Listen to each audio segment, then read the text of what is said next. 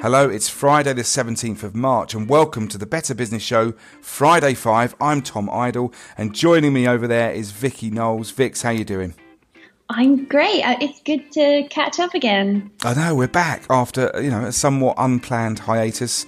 When life just sort of gets in the way of stuff.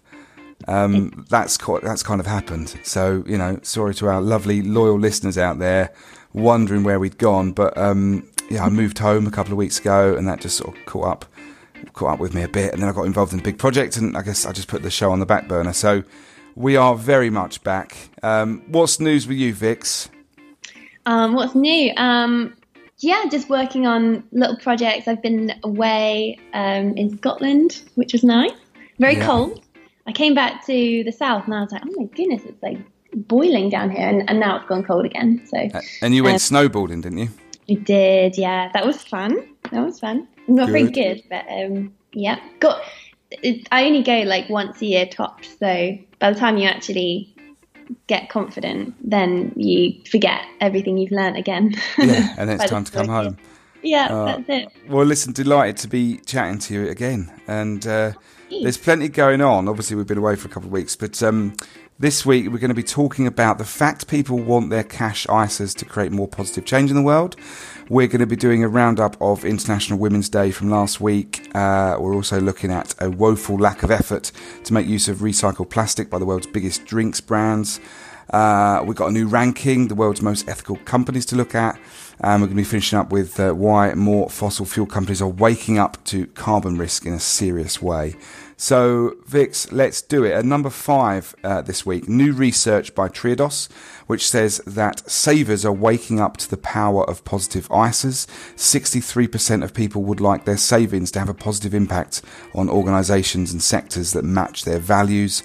Half of people would switch providers to make positive difference with their savings. So this is research all pointing towards the fact that banks like Triodos are very much where it's at if you want to make a difference in the world. And it looks at an ISA marketplace where there is pretty much little difference between cash ISA offers. And it says that many savers are looking at how their money can have a more positive impact in the areas that are important to them. So yes, nearly 2/3 of savers want their savings to have a positive impact. Essentially, people are committed to ISAs as a savings vehicle, with only 1/3 of people saying that they're currently put off by the low interest rates that we have right now. But people like ISAs because they're relatively risk-free, but they want their money to have a greater positive social environmental impact. Half of people said they would switch providers to get that difference. And the crucial bit, and I think something that Triodos is really keen to highlight, is that while savers recognise the impact their money can have, most people are unaware of the options, as there is still a huge lack of transparency and understanding of the activities of most banks. 3/4 of savers currently have no idea where their bank or their financial provider lends their money. 7 out of 10 people did not know that there are financial providers that publish how they use their money saved in an ISA. So have a look at the survey if you're interested. All the links and references will be included in the explanation text accompanying this podcast on SoundCloud today. So that's number 5, Vix. What you got number 4? That's interesting. I just wondering if they have their current account yet. It's coming. 26th of April it's been launched, and I only remember that because that's my birthday. So stay tuned for that. I'm sure we'll be talking about that nearer the time, but 26th of April that's coming, yeah.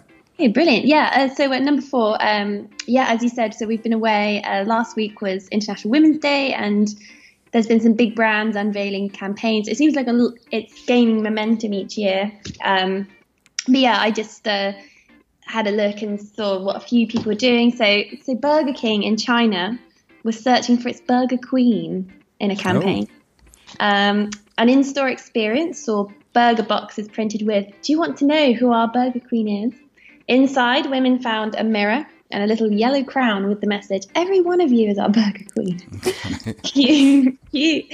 Nike Women launched 3 films in the Middle East, Russia and Turkey, sort of differing ones depending on the demographic, that challenged gender stereotypes to encourage and inspire women to get more active. And then you've got Microsoft, whose Make What's Next campaign asks girls what they want to change in the world and let them interact with Microsoft products such as an interactive virtual reality headset. These are just a few examples among others. But yeah, we'll put the link that I was taking a look at in the show notes as well. Yeah, you're right, though. It does seem to get bigger every year. And I guess that's just social media sort of amplifying everything, isn't it? But yeah, well worth having a look at. So at number 3 this week, jaw-dropping. That's the word being used by Greenpeace this week to describe the effort, or lack of, being made by the world's biggest soft drinks companies in tackling the amount of plastic waste that ends up in our oceans and actually gets reused into the bottles that they sell. A new Greenpeace UK report has condemned the woeful lack of action by the soft drinks industry to prevent ocean plastic pollution, as figures show the world's top 6 brands use a combined average of just 6.6% recycled plastic in their bottles. So it's a new study. Greenpeace looked at the plastic footprints and policies of Coca-Cola, PepsiCo, Suntory, Danone, Dr. Pepper, Snapple and Nestle, 5 of which sell a combined total of more than 2 million tonnes of plastic bottles every year. The largest brand, Coca-Cola, apparently refused to disclose the size of its plastic footprint, making the actual total figure significantly higher. And none of the companies surveyed have commitments to reduce the amount of single-use plastic bottles they use, while 4 of the 6 brands do not consider the impact of plastic bottles on oceans in their product design, which is unbelievable, really. But crucially, the campaign group found that a third of the companies they investigated currently have no global targets to increase their use of recycled content in plastic bottles, and none are aiming for 100% recycled content within what the campaign group believes to be an ambitious time frame. Global drinks companies, it's very much time to up your game on this. I think it's I know it's difficult. It's a real tough one, but there's no targets, no commitments being made. So a very interesting report, but certainly scathing of this sector. Yeah, I mean, for just a small minute, when you said jaw-dropping, I thought it was going to be jaw-droppingly impressive, but obviously not. What are we? Number 2. Okay, so the world's most ethical companies for 2017 have been announced by the Ethisphere Institute, which is an organisation promoting best practice in corporate ethics and has been compiling the list since 2007 every year. In their words, the honorary companies that made the list recognise their role in society to influence and drive positive change in the business community and societies around the world. So the companies on the list also consider the impact of their actions on stakeholders and leverage values and a culture of integrity as the underpinnings to the decisions they make each day. So there's 124 so-called honorees on the 2017 list, and they span 5 continents, 19 countries, and 52 industry sectors. Among the list are 13 11-time honorees and 8 first-time honorees, and they're scored in 5 key categories, so ethics and compliance programs, 35%, corporate citizenship and responsibility, 20%, culture of ethics, 20%, governance, 15%, and leadership, innovation, and reputation, 10%. So there appears to be no particular hierarchy to the list, apart from they're put in chronological order, but the list includes companies like 3M, Accenture, Dell, Ford, H&M, Hasbro, Intel, Kellogg, L'Oreal, Levi's, M&S, PepsiCo, and Starbucks. So it's worth checking out. There's big companies and small companies on there as well. So there's no ranking. There's no number 1 on this. It doesn't. Yeah, not that I could see. It just seemed to be you are an ethical company this year. Interesting. There's lots of usual suspects on that list as well. We'll have a look at that. Good stuff. So number 1 this week, an interesting piece by James Murray for Business Green. James always produces some great stuff. And this is about the fact that oil giants are waking up to carbon bubble risks. And it says that the last few weeks have provided some intriguing evidence that oil firms finally may be starting to take the climate threat seriously. It points to Chevron, which earlier this month admitted climate factors could pose significant liability and regulatory risks to its financial returns, confirming its fears to investors that climate-related lawsuits and tighter restrictions on carbon emissions could have a significant impact on its bottom line.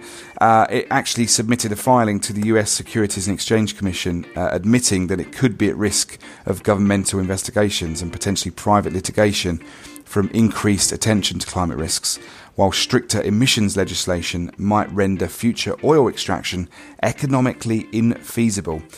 This article says that this new stance by Chevron offers evidence that for all the attempts by many oil execs to downplay the so-called carbon bubble hypothesis and its assertion that climate policies and clean technologies will leave many fossil fuel assets stranded, some of their colleagues are starting to take the risk very seriously. And the piece goes on to look at Shell, which released its annual reports containing details of how 10% of executive bonuses are now linked to performance against the firm's climate targets, a move which coincided with the announcement that it is selling $7.25 billion of investment in Canadian oil sands. And then speaking at a conference this week, the Shell boss Ben van Beurden told an audience of oil experts that the industry risks losing the support of the public if it doesn't support the clean energy transition. And he also used the speech to announce an increase in Shell's renewable energy investments to $1 billion a year by the end of this decade. And then you also got the Norwegian energy firm Statoil, which has set this target to cut its carbon emissions by 3 million tonnes a year by 2030, as well as existing plans to shift 15 to 20% of its capital spending to renewables. So, things are changing, Vix. It's all very exciting to see these giants, no doubt buoyed by what's happening in the US with Trump's election victory late last year. But they're succumbing to the inevitable, and I think the noises being made, albeit just from a handful of people, are certainly encouraging. So that rounds off our week nicely, doesn't it? Anyway, yeah. Indeed. So yes, that's it. We're there. What are you doing for the weekend? It's Friday. It's Friday, yay! So I'm actually dog sitting again, but I know it sounds like it's my main vocation or something. I was doing that last time we tuned in, but yeah, just a little bit here and there. So I'll be hanging out with some dogs this weekend. Good. But you're doing something a bit more exciting, I think. I am. I'm off to the football tonight. So Dudley and I are heading down to Maidstone United tonight to see a friend play in a Sunday League Cup final. And then we're off to Madame Tussauds tomorrow. And I haven't been there since I was a kid, so I'm very, very excited about that. Big shout out to the legend that is my son Dudley this afternoon. I know he wants to listen to the show on his way home from school today, he said. So big up, Dudley. Yeah. How you doing? So that's it. That's it for the week. Whatever you're up to this weekend, have a good one, everyone out there. We'll be back again on Monday for one of our main shows. Got a great guest for you on Monday, so do look out for that. Stay tuned for that. But Vix, have a good weekend with the dogs, and we'll do it all again next Friday. Yeah, speak then.